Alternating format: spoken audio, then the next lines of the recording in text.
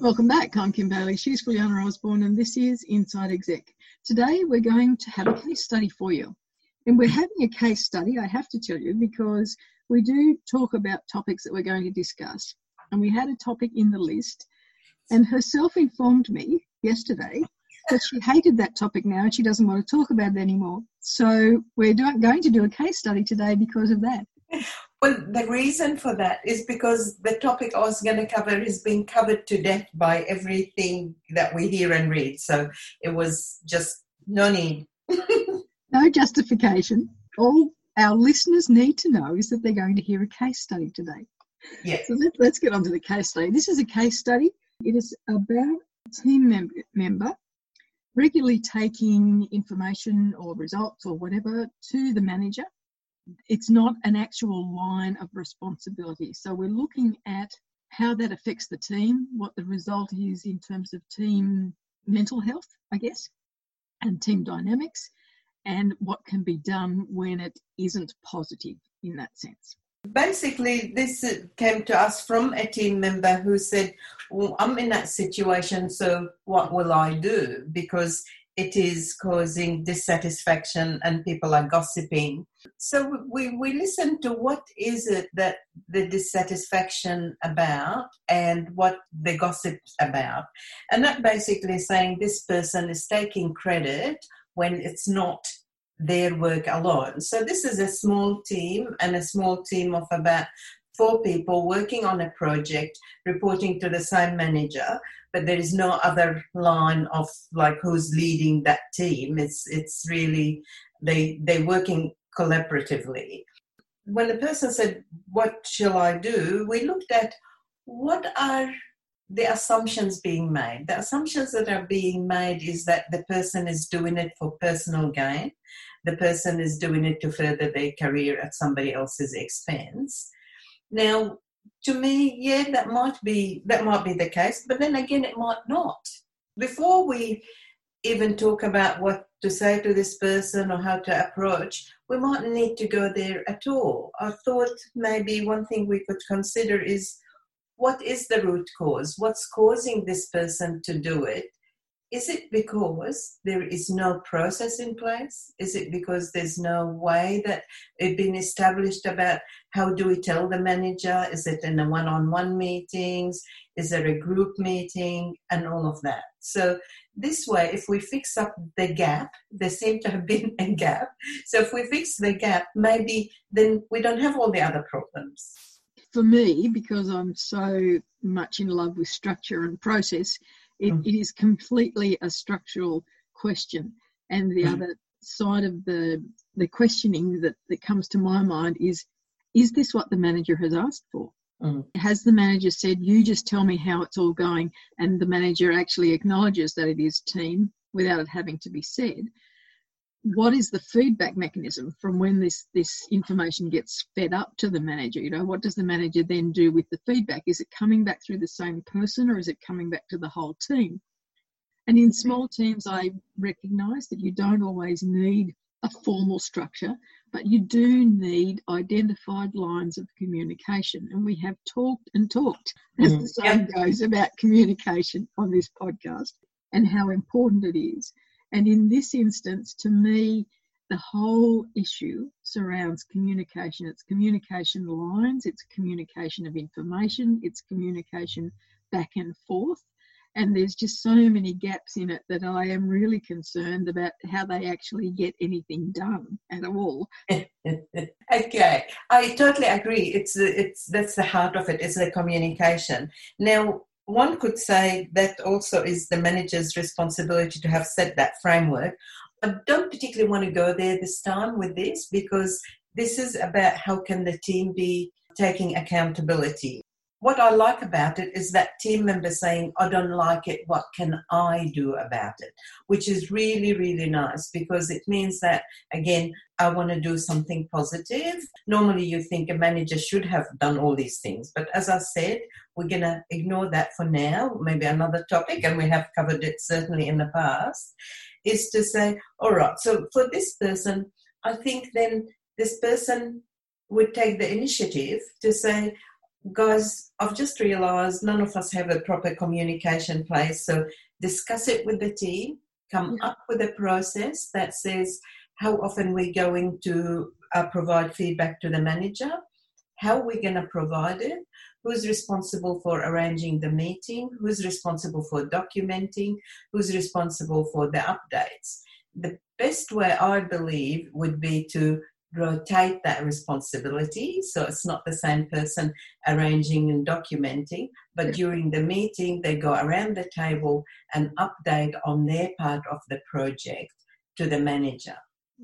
My only concern with that is that in the current situation, is it being done for efficiency? Is it that and for my mind, it's still coming back to the manager. It is the manager saying, I only want one person to tell me what's happening. So if you rotate it certainly through different people who tell the manager what's happening. Sorry, apparently not. The manager has not said anything about anything, and this person decided to go and do the feedback sessions himself. But in this case, no. But so taking your point, Kim, then we should ask the manager, what do they want? Well, I think it's a good place to start. Because you and I both know that we worked for a long time in an organisation where we had to do reports and we had to send them to somewhere. We never knew what they were used for or whether they were used at all. Yeah. And we've talked previously about if you stop doing those reports, if you don't know what they're for, then you'll certainly find out very quickly whether they are needed or not. So, all right, well, let's take that. Say, all right, well, we should all take accountability and we all want to participate, but let's ask the manager what the manager wants. Once the manager, that conversation is done, the manager might say what you said, I just want one person, and that's fine. And then maybe then they can decide amongst themselves, is it going to be one person and always the same person, or is it going to be rotated? Well, see, I think in the situation we've got now where there's a feeling of anxiety, for want of a better word, in the team, that it has to be a shared responsibility or a rotation responsibility, so that it takes away the opportunity for gossip.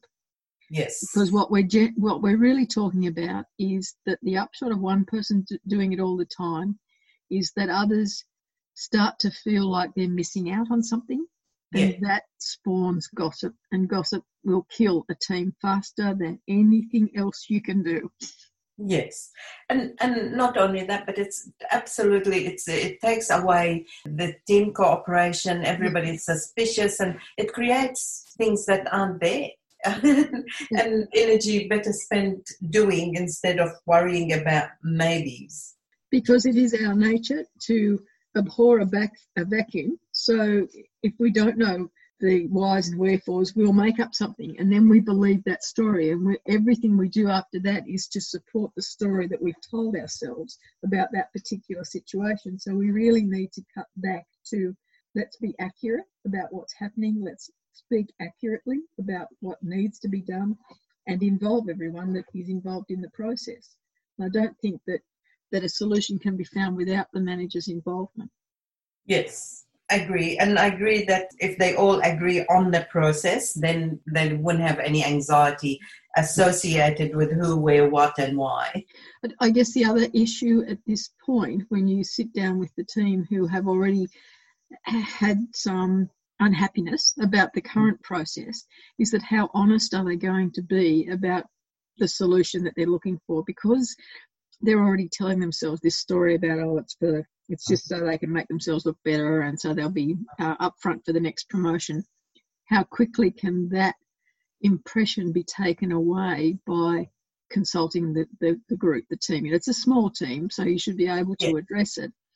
But that story might be centred on other things as well, not just this particular activity. If you address this one and address it just like we just said, if there's anything else that might be addressed separately, because if you address that, it might take away the main issue of gossip and dissatisfaction, and everything else was hanging off it.